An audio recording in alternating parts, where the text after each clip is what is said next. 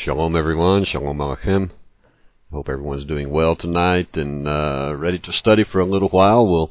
I've decided instead of trying to force so much information down you at one time, and we're still going to be doing that too, but I'm going to try to go at a little more modified pace because there's so many other things that we need to bring in with us in the study of Rabbi Ashlag that actually of climbing the ladder, in the shadow of the ladder, that we need to bring in to really expand our understanding of what he's trying to tell us.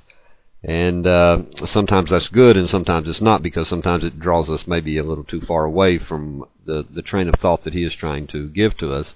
But I'm going to do a juggling act here a little bit as we go along in this particular lesson. And in others also. Now, hopefully, with God's help, we'll really get to something extremely profound tonight. And I'm not sure that in fact, I am sure that we will not be able to go into it in depth yet and bring all the other information that will help us. But still, we will, with God's help, we will get the thought in our head of what He is trying to get across to us. And it really is, if we'll stop and think about it a minute, it's really, truly a revolutionary kind of thought. It really is something. So let's jump and see where we were, what we were talking about. Let's pick back up what we were talking about. And he is explaining to us that the world is one spiritual entity. It's the same thing we talk about in the Kabbalah. It's talked about, actually the Baal Shem Tov talks about this very, very clearly.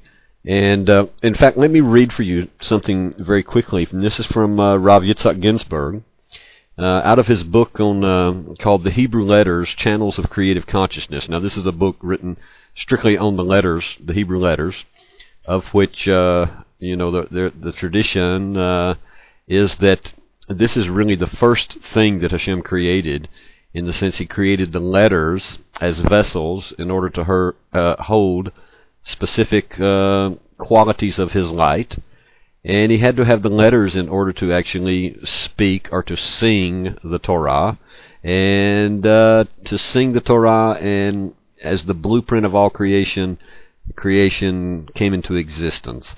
And this is an extremely profound thought, and if any of you, and I'm sure if you have all been students for some time, and we haven't had a really chance to even talk about Hebrew very much. But honestly, in the study of the Torah, Hebrew is the absolute, and an understanding of Hebrew in the letters on the level of these three levels he's going to talk about is an absolute must. To really get some in-depth insight into the text of the Torah, it's really unbelievable. Anyway. So I'm not pitching at you that you all need to learn Hebrew, but it would be very nice. That would be a nice thing. And if not, we'll just we'll study together with somebody who does know Hebrew, and they can show us all kinds of wonderful insights. Anyway, the reason I want to look at this is because Rabbi Ashlag also is talking about on the level of worlds and on the level of souls. There is a third level that's called divinity. So let me read to you from Rav Yitzhak Ginsburg for just a moment. And I think it will help us, even before we make our short review, it will help us a little bit to understand this. He says, the Baal Shem Tov, who is the founder of Chassidut, in his famous letter that we looked at last time we were together, he said, initiates us into the awareness of the Hebrew letters in each of their three representations of form, and every letter has a form, every letter has a name, and every letter has a number. And with God's help, I will be able to talk in a moment. Okay? I'm not sure what's going on with me. Anyway, every letter has a form, it has a name, it has a number. But it also has three general levels of consciousness. And those levels of consciousness are worlds, number one, number two, souls, number three, divinity.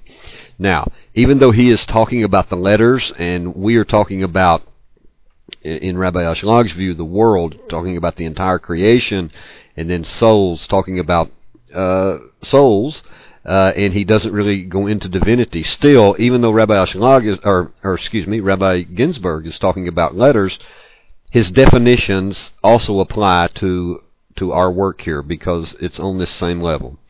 So he says worlds implies the range of all phenomena, whether that phenomena is physical or whether it is spiritual, as we perceive them.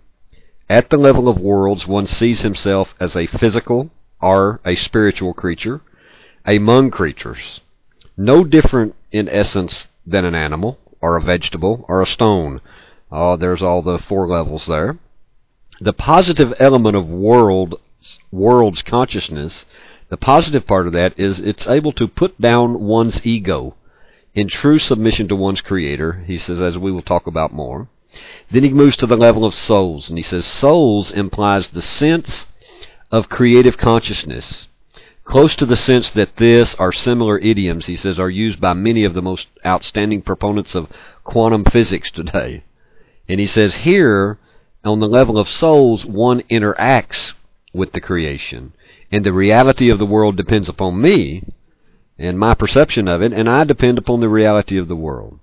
Now, at the level of divinity, he says that implies the one true reality, with a capital R, that is behind, and that ultimately is the source of both, yet unrectified created consciousness and the quasi-reality that it appears to create. Ultimately, he says the souls of Israel are one with God. They are partners with him in the act of creation.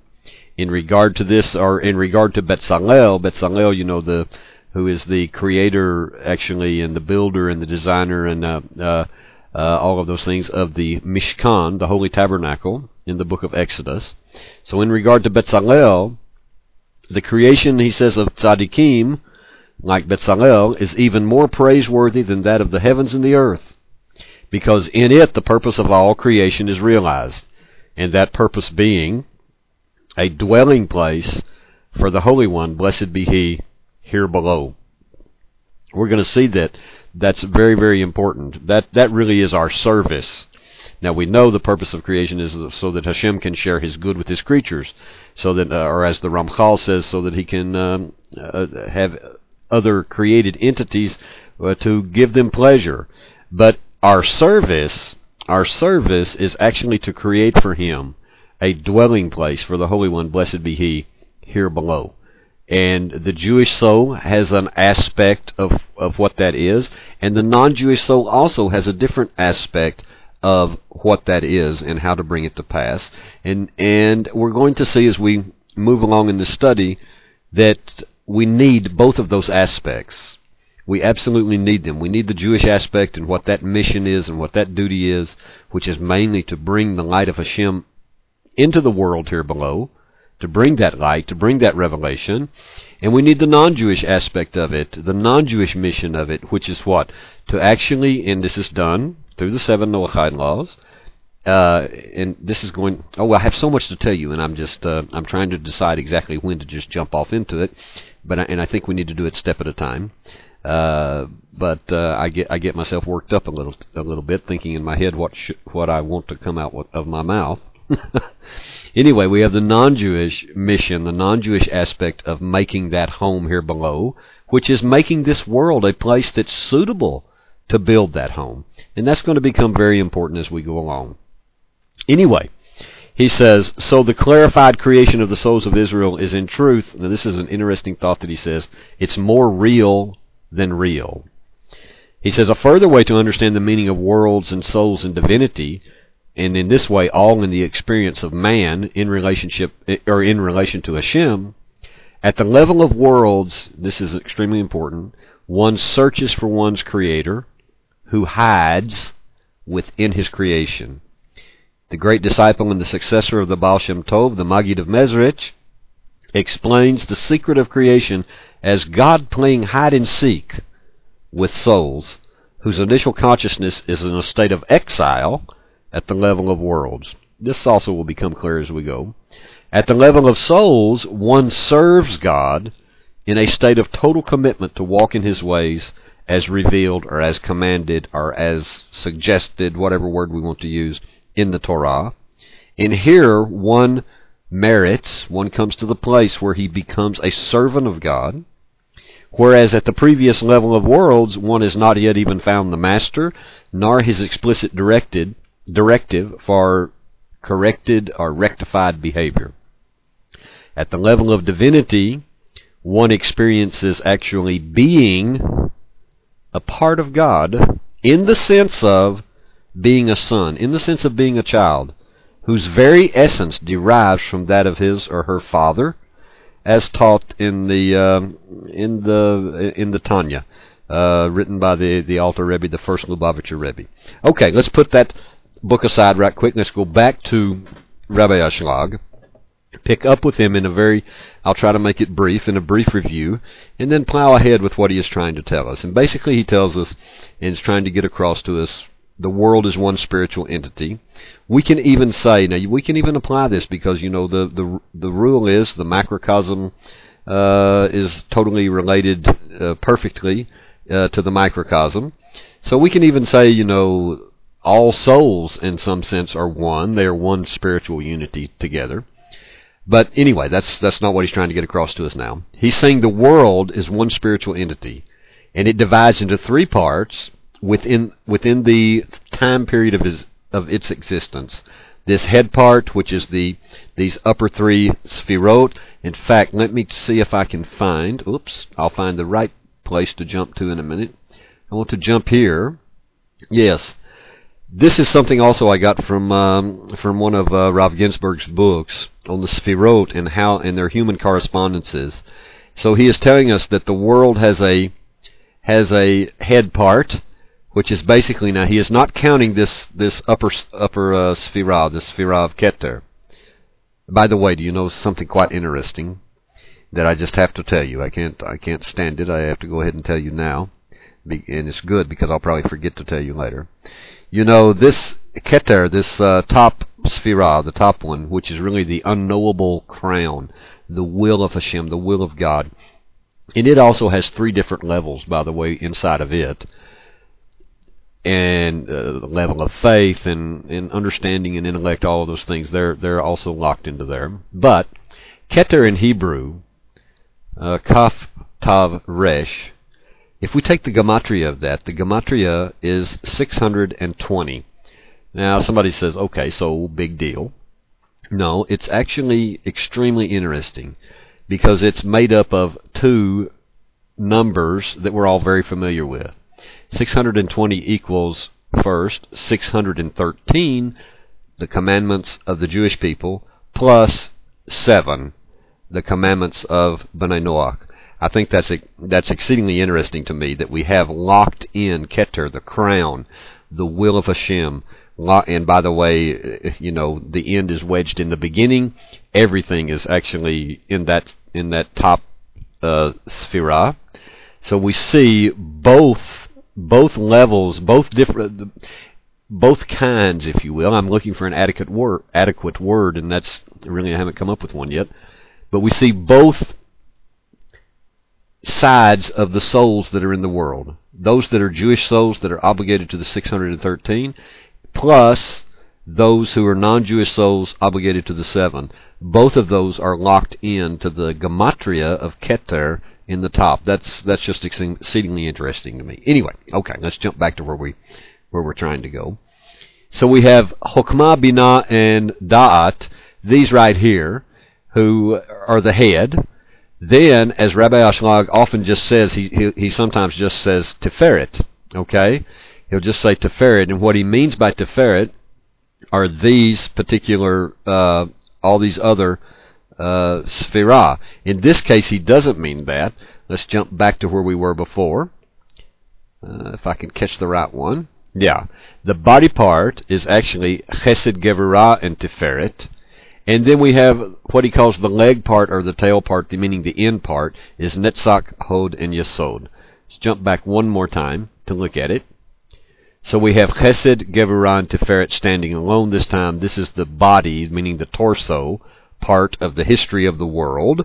And then we have the end of the world, or the tail part, or the leg part, which is Netzach, Hod, and Yesod. And Malkut is actually meaning kingdom, meaning sovereignty. It's actually making a home for Hashem in this world below is really what it's connected to. Okay, so basically he's telling us that the world as a spiritual entity has a structure according to the Sfirot.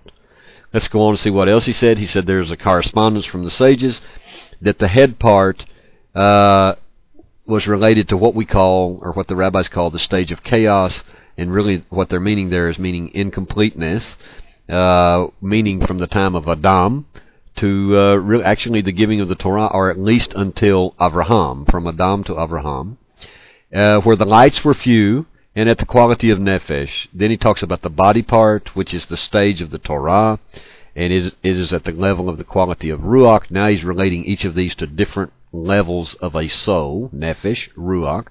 Then the legs are the end part, the days of the Mashiach, and the quality of neshama. Let's jump again. Okay. Then he told us that what this has to do with, and that the rule of spiritual entities, both on the level of worlds and souls, number one, is that the purest vessels, and a soul, by the way, is a vessel, because really what is a soul, in a sense? It's light from Hashem, something from Hashem, part of himself, that is, like, remember at the very first of it, it's cut away from him, or it's separated from him by the vessel of the will to receive.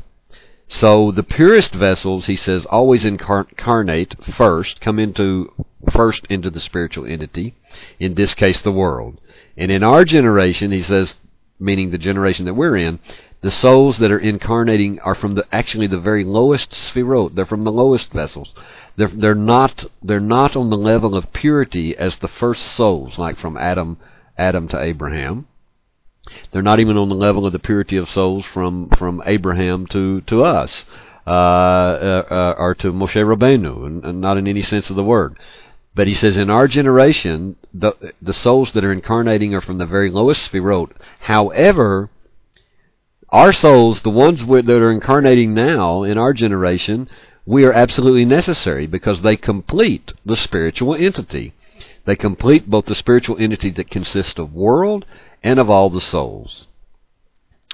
Okay, now here we go. Well, no, we talked about this already. We're still not back up to where we are. Hold on. He begins to talk about the inner aspect and the outer aspect of everything. And he says, with regards to the practical aspects of the mitzvot, the earlier generations had a more complete practice than do the latter generations. Wait just one moment. Let me find myself in my notes, because this is not what we are on yet. Hold on. So let me leave that up, because this will be good. But let me catch us where we're at, okay? Leave it to me to get myself confused and not pay attention to the notes. But y'all will get used to me one of these days. I'm sure of it. If you don't get totally put out with putting up with me, okay. So I found my place. Let's go on. He says, however, in this, our generation, he says, in this, I think this is important. He says, we are close to the completion of the last period of the world, meaning the time of the redemption. And so he says, we have been permitted. He's trying to show us why our generation actually, and this is what he's going to try to work on for a little while, why our generation has been privileged to actually be able to see so many insights and secrets that it doesn't appear that the earlier generations either knew about or that they were interested in looking at. And this is very important, and it has to do with this whole idea of the completion. So he says, so because of this, because we're close to the completion of this last period, we have been permitted, meaning him, has been permitted to reveal the teachings of the Ari and those of the Zohar in a most significant measure to the world. And from our generation onwards, the words of the Zohar will begin to be revealed more and more until their whole measure is revealed according to the will of God. And I remind you of the letter that we read the last time we were together from the Baal Shem Tov, saying exactly the same thing. Now he begins. He says, we can actually see, in actual fact, that the souls of the earlier generations, that they were actually immeasurably higher than those of the later generations. But he says the rule for all spiritual entities, both pertaining to worlds and to souls, he says it again, is that the purest vessels always incarnate first in the spiritual entity. So the vessels that were pertaining to Chokmah, Binah, and Da'at both of the world and of the souls, they incarnated first. They came first, making the souls that incarnated during the head period of the world incomparably higher than those who came after them. But despite their tremendous elevation, they could not receive the full amount of light, due both to the lack of lower souls in the world, or something that would complete them, and to the lack of their own lower components. And he says, and those are the Sefirot of Chesed, Gevurah, Tiferet, Netzach, Hod, Yesod, and Malkut, the rest of the body. So even, he says, during the middle period, during the period of Torah, when the vessels of the world and of the souls that emerged were of the Sefirot of Chesed, Gevurah, and Tiferet, then the souls were still extremely pure, seeing that these vessels of Chesed, Gevurah, and Tiferet are close to the head vessels, the intellectual vessels, the Mochin, Hokmah, Binah, and Dat. And he says, and at this stage the higher lights were still concealed from the world due to the lack of incarnation of vessels from the level of the chest, now that's from Tiferet, and below, both in the world and in the souls themselves. However, he says, in our generation, the souls that are incarnating, they're from the lowest Sefirot, but they complete both the spiritual entity that consists of the world and the spiritual entity which consists of all the souls. So we can all, pat ourselves on the back in some small way. We shouldn't do that too much. That's dangerous. But knowing that even though our souls don't even begin to be on the spiritual level or the level of purity of the other two previous time periods, we still are necessary. We complete the whole thing, and we actually are what makes it possible for the holy lights from above to actually be completely revealed. So that's important. But that actually puts upon us a level of responsibility that we can't ignore. We are very, very responsible, that we need to do the hard work, as Rabbi Ashlag would tell us.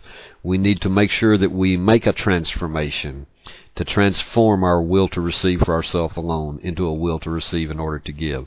And that's why we're studying together, really, in this. It's not so that all of us, we'll know how souls work and how the universe works and all of that, and that we know more than other people. No, absolutely not. It's so that we can take what we are learning here, we can begin to work on ourselves, we can begin to come close to Hashem and cleave to Him, we can begin to help other people, and we can begin to really fulfill our mission on this planet, which is to make for Him a home here below, our service to Him. Okay? All right. So he says, they are the last vessels to incarnate. They complete the spiritual entity that consists of world and the spiritual entity which consists of souls, and the last vessels to incarnate. So the work, therefore, from the aspect of the vessels, he says, is only completed through these souls, the souls of our generation.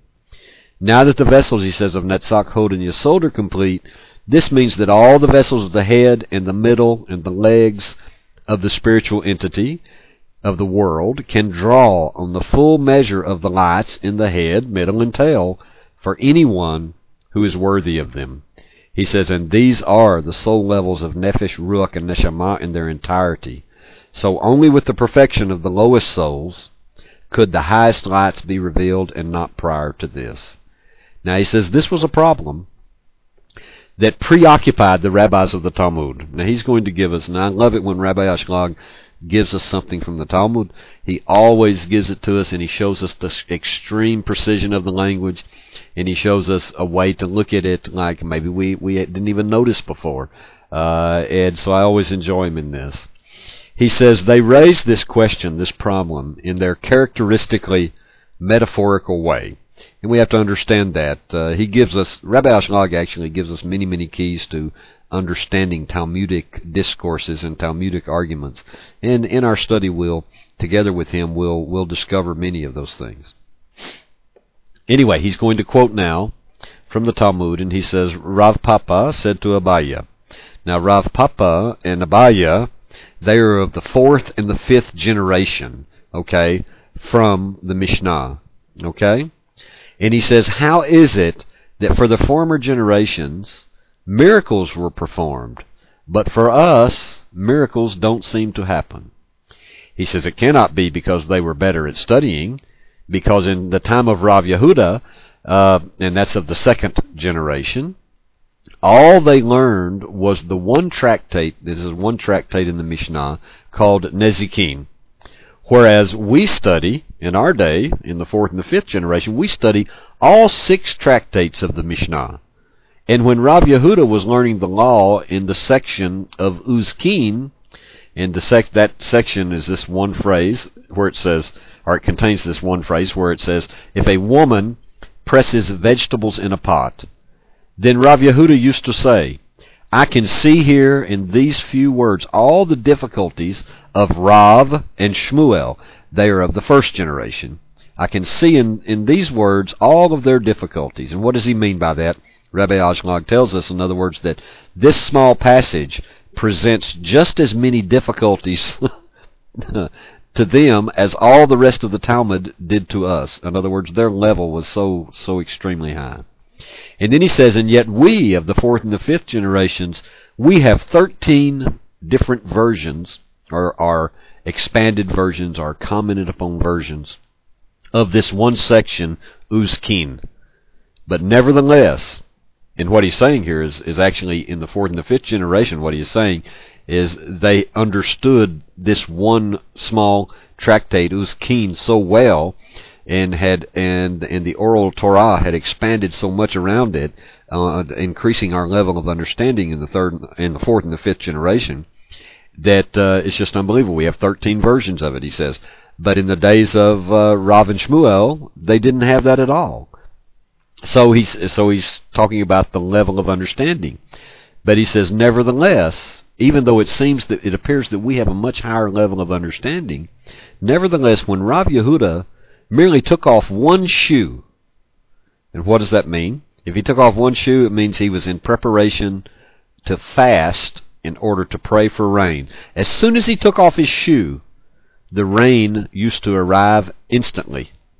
Whereas we, 5 generations later, torment ourselves and we cry loudly for rain and no notice is taken of us. Now this is what Rav Papa said. Abaya replied, this was his reply to him, the former generations, they used to be ready to sacrifice, at a moment's notice, to sacrifice their lives for the sanctity of Hashem's name. But we do not sacrifice our lives for the sanctity of Hashem's name. So Rabbi Ashlag says, even though the later teachers were more skilled in answering difficult questions of law than were the earlier generations, it was very clear to them that the former generations were actually of a holier essence than they were. Rav Papa and Abaya, he said, may have been considerably more skilled in Torah and in its wisdom than were the earlier generations, but those former generations, their souls were closer to the level of the Ein Sof, the infinite God, in the essence of their souls. The reason for this, again, he says, is that the purer vessels incarnate first, whereas the wisdom of Torah, being the light, the revelation, the understanding, expanded consciousness, if you will, is revealed more and more to the latter generations. And he says, and as we have stated, it is precisely through its lowest vessels that the spiritual entity becomes completed. Then the more complete lights are drawn to the entity, even though the essence of the lowest vessels is actually furthest from the Ein Sof. Okay, I think, yes. Well, hold on. I've got my slides all messed up, which shouldn't be a surprising thing. No, we're okay. Actually, we're in the right place now for what he's fixing to talk about. Okay. Either that or I have them written wrong in the book. I think I have them written wrong in my book. But anyway, it'll be okay. He says, one need not ask then that if this is the case, why do we always follow the earlier generations in issues concerning the revealed Torah? Now he's talking about a Talmudic law that when it comes to practical matters, the practical halakha, that's when he says revealed Torah, this is what he's meaning. And so he says, if that's the case, if we actually have a better understanding or an expanded understanding of Torah than they did, even though their souls were on a much purer and much higher level than ours, why do we always follow the earlier generations in issues concerning even the revealed Torah? So he explains to us here. He says, the matter is as follows. With regards to practical aspects of the mitzvot, of the commandments, the earlier generations had a more complete practice than do the latter generations.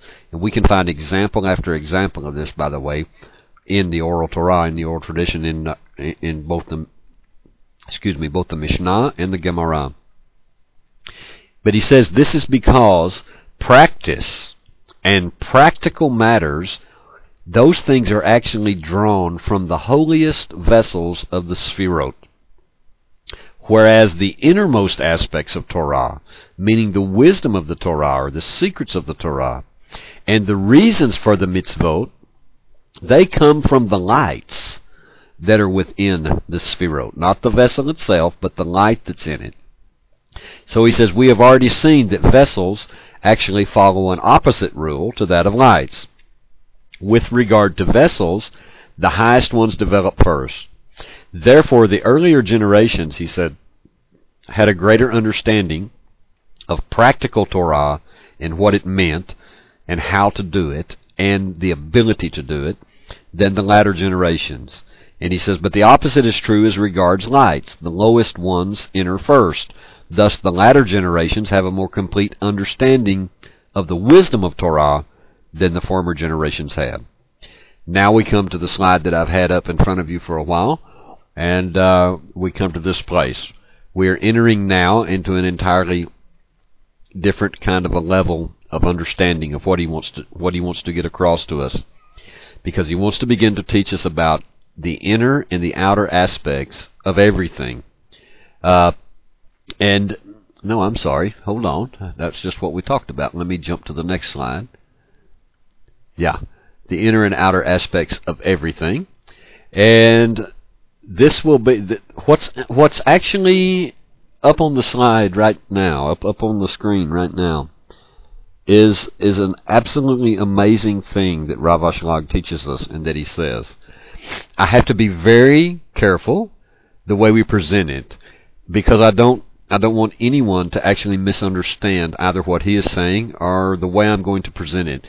We are going to come back to this idea. We're not going to. I want to follow Rav Ashlag, excuse me, until he completes for us his introduction to the Holy Zohar.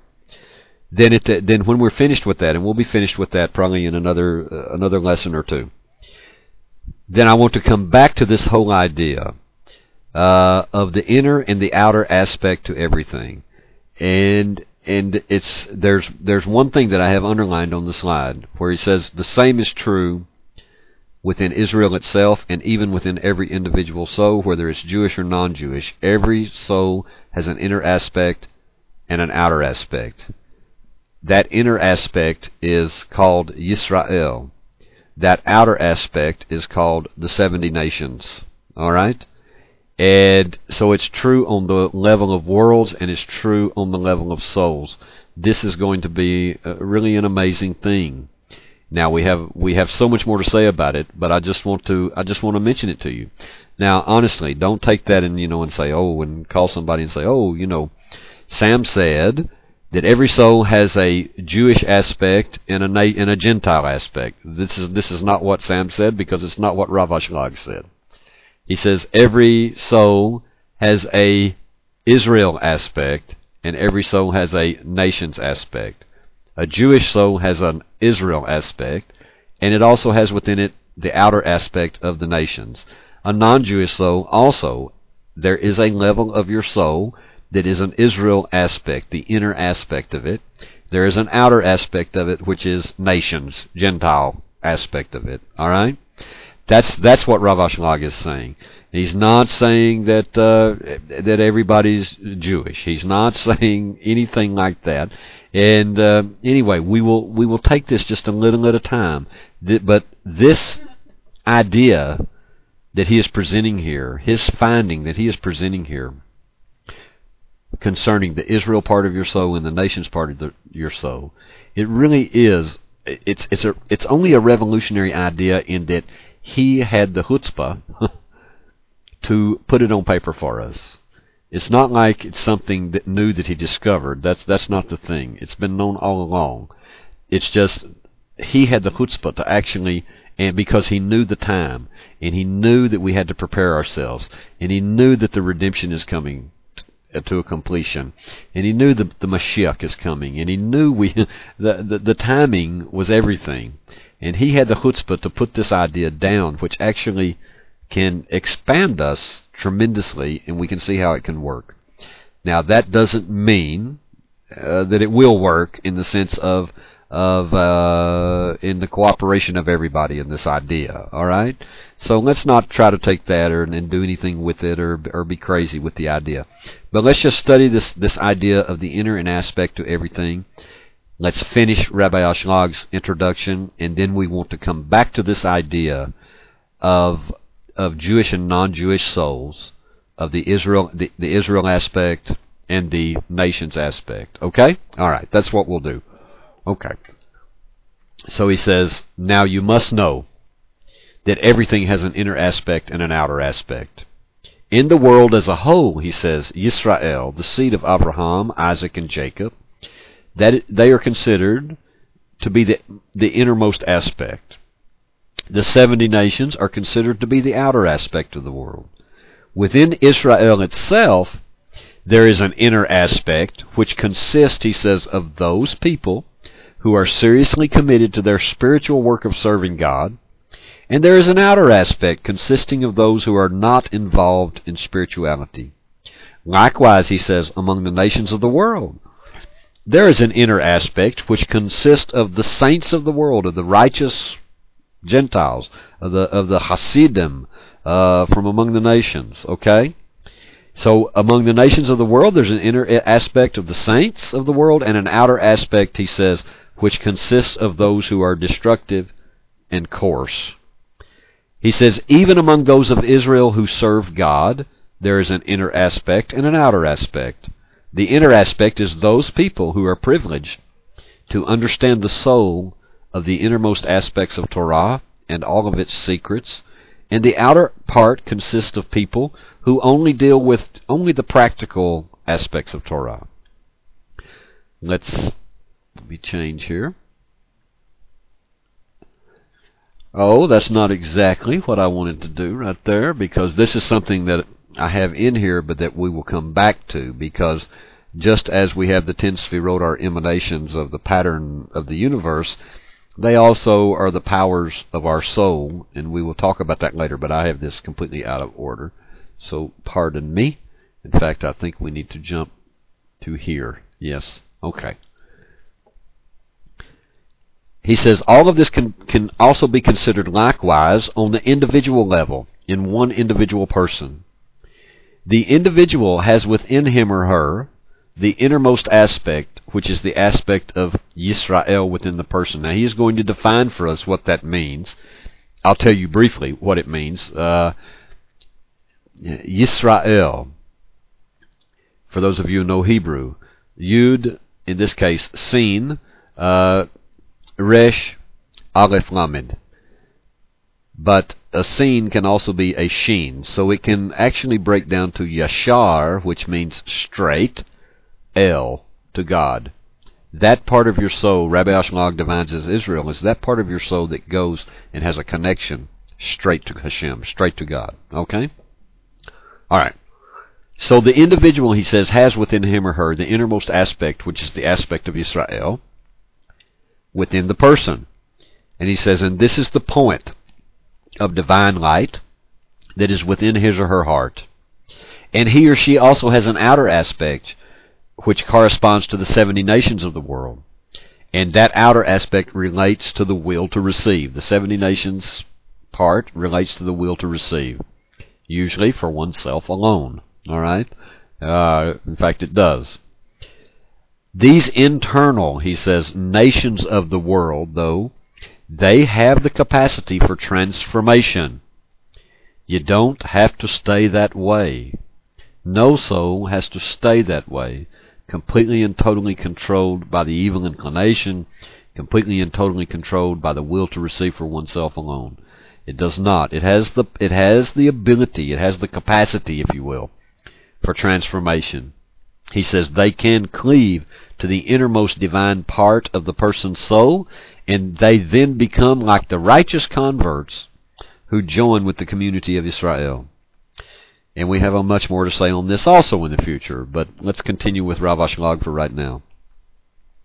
A person, he says, may reinforce and respect his or her innermost aspect, which is the aspect of Israel within the person, over his or her external aspect, which is the aspect of the nations of the world within the person. And if you respect and reinforce it, he says, he or she then strives to put most of his or her energy and labor into increasing and enhancing his or her innermost aspect for the sake of your own soul. To those aspects of himself or herself, he says, which correspond to the internal nations of the world within that person, he or she gives only the minimum required. You will see this idea many, many times, just like in the idea of eating. If you ever look at what some of the great tzaddikim say about eating, like Rebbe Nachman or the Baal Shem Tov, or Rebbe Levi Yitzhak Berdichev, you eat just to satisfy, just to support your physical body in order to be able to continue to serve Hashem. You don't actually eat for yourself alone. You're even eating just to support your ability to serve God by giving benefit to others, is the idea.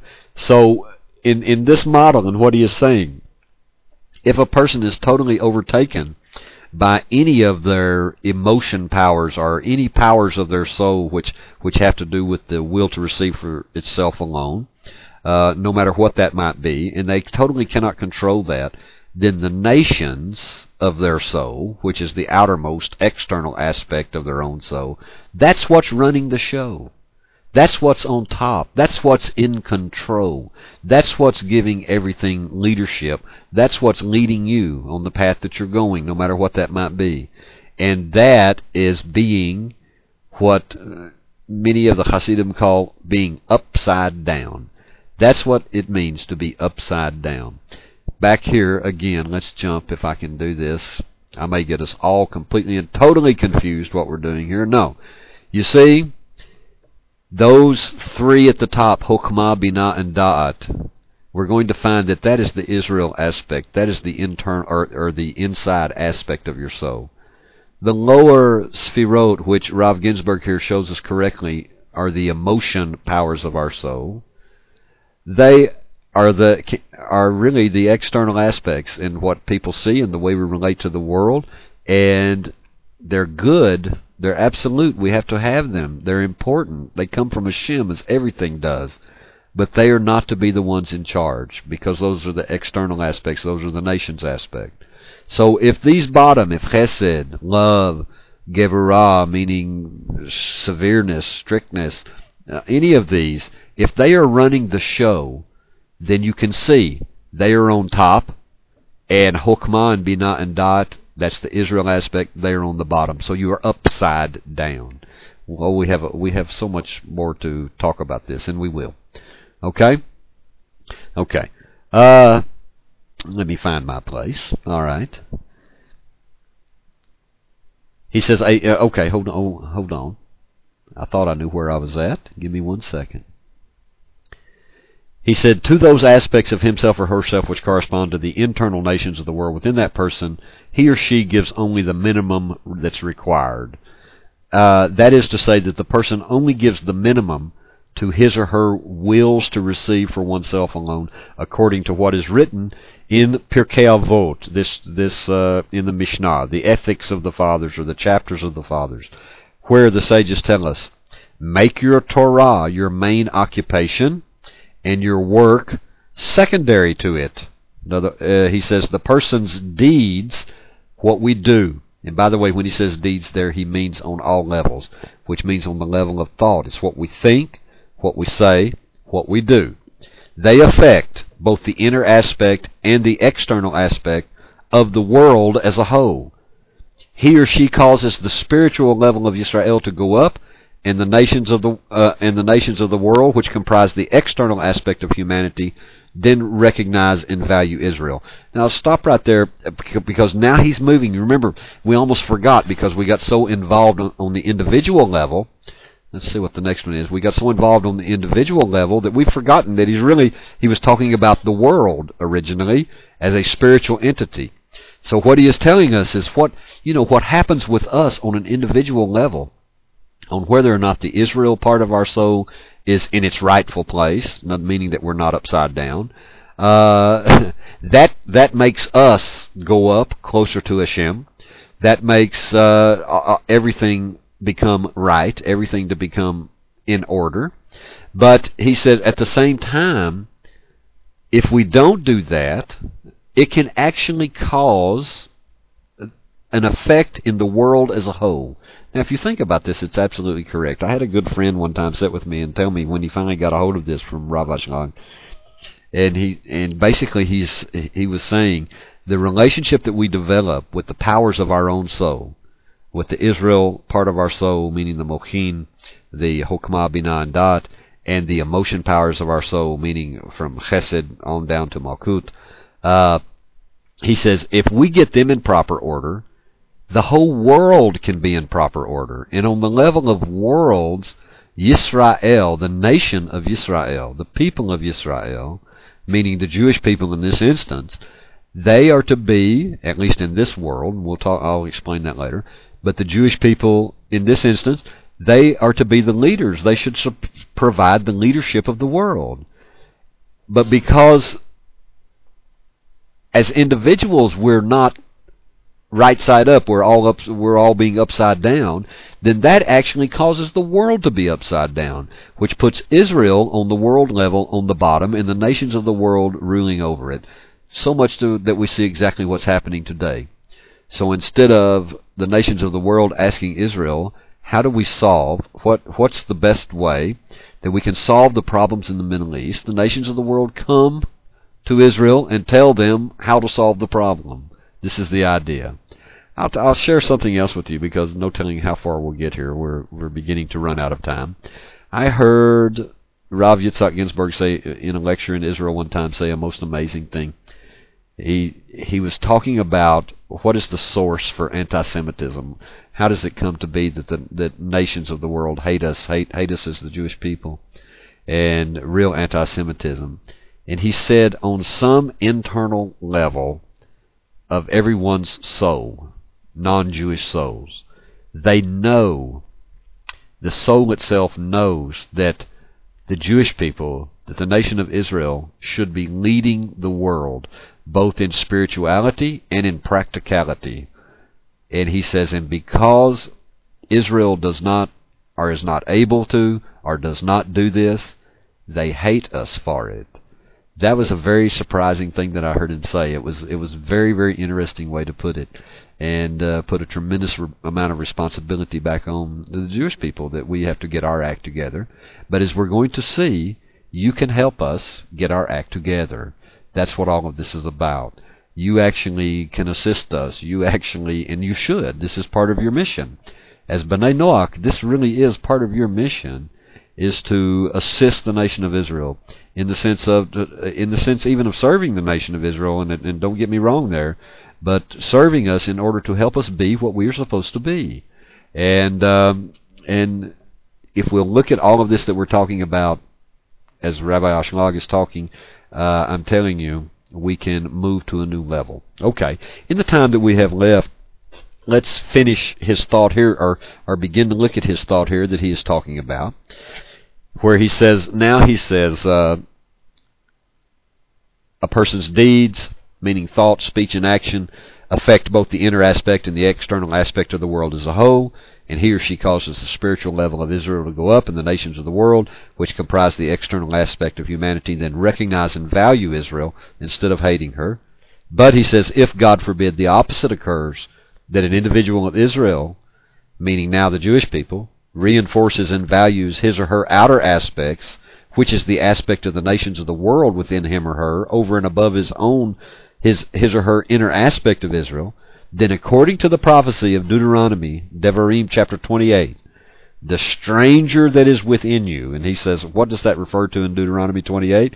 The stranger that is within you actually refers to this external aspect of the person.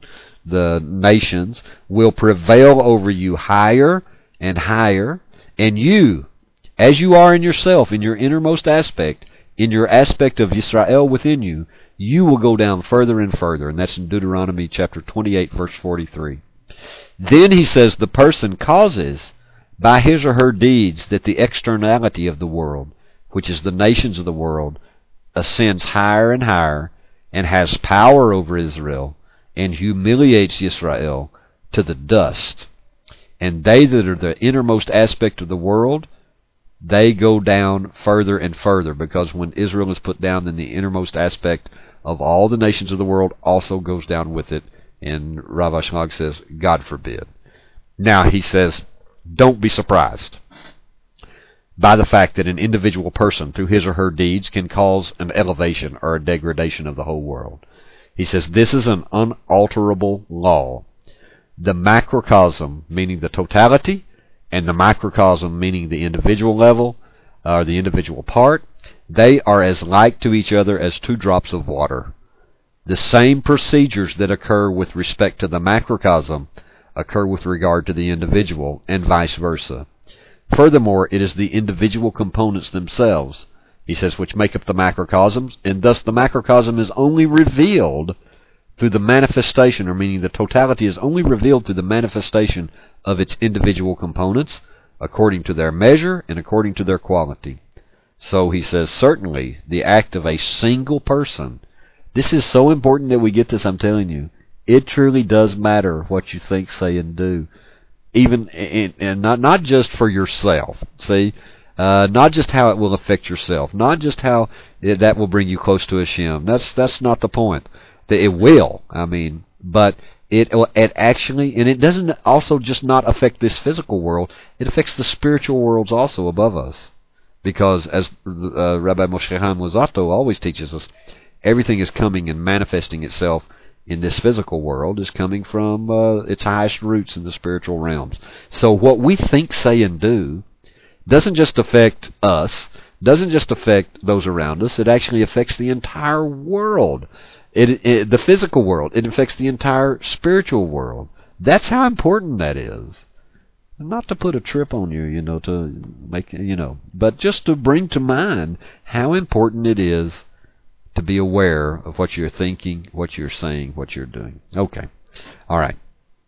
So he says the act of a single person according to his or her capacity, it may lower or it may elevate humanity as a whole. And he says, and this is how we can understand what is stated in the Zohar, that through the study of the Zohar and the practice of the true wisdom, we can bring about an end to our state of exile and a complete redemption. Now he says, now of course you're going to ask, what studying the Zohar could have to do with redeeming Israel from among the nations? And he begins and he picks it up with this idea. I think actually this right here is where we're just going to stop right here, and where we can pick him up. Now remember, unfortunately, I won't be with you the next week. But so we have to skip 1 week. We'll be back with you on the 19th, Bezrat Hashem, with God's help. I think I'm looking at the calendar correctly. I don't have my glasses on. I can't see that far, but I think that's it. So let me mark my place here. And so on the 19th, we will start again with Rav Yitzhak, or Rav Yehuda Lev Ashlag, and begin to understand why studying the Zohar. See, this is a novel idea. This is an amazing idea. But it's basically what we saw in the letter from the Baal Shem Tov. So what studying the Zohar could have to do with redeeming Israel from among the nations. The main point tonight that I hope we got, the main point is this, and I'm reading again, and by the way, and this is an idea that we are going to talk about over and over and over again. So the main point is it's extremely important what we think, say, or do. Then this revolutionary thought concerning Israel and the nations, the inner aspect, the outer aspect. And again, from a note from Rav Ashlag, it says, our most divine aspect is termed in Kabbalistic language the aspect of Yisrael within us. It comes from the term of Yashar El, meaning straight to God. Our different wills to receive are referred to as the nations of the world, or the kings. Even sometimes you'll hear it referred to that in some Kabbalistic work, the kings of the nations. And they are what are commonly called, he says, in modern psychology, as subpersonalities. But these terms, he says, of Yisrael, or Yashar El, straight to God, and the nations, apply equally to the Jew and the non-Jew.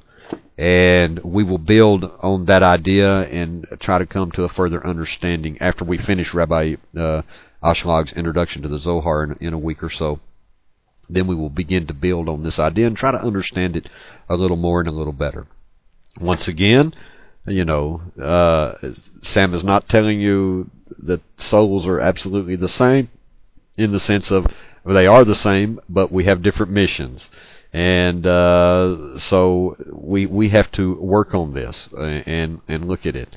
But this is from Rav Yehuda Lev Ashlag, and it's an amazing and profound and really a revolutionary kind of idea to reinvigorate our thinking and maybe even redirect us in our thinking to a higher level of understanding of the true wisdom of the Torah. Okay, we'll stop right there. We'll pick back up. Have to skip 1 week, then we'll pick right back up, looking at what studying the Zohar has to do with the redemption of the world. And I hope and pray that it will be interesting to you. I thank you very, very much for having the oomph to come week after week and study with us and sit and study the great sages. And let's continue to do it as long as Hashem allows us to do it. And with God's help, we'll continue to grow and we'll continue to learn, and we'll continue to please Hashem in what we are thinking and what we are saying and what we are doing. So shalom uvracha to you, peace and a blessing, and I look forward to being with you in a couple of weeks. Shalom, shalom, bye bye.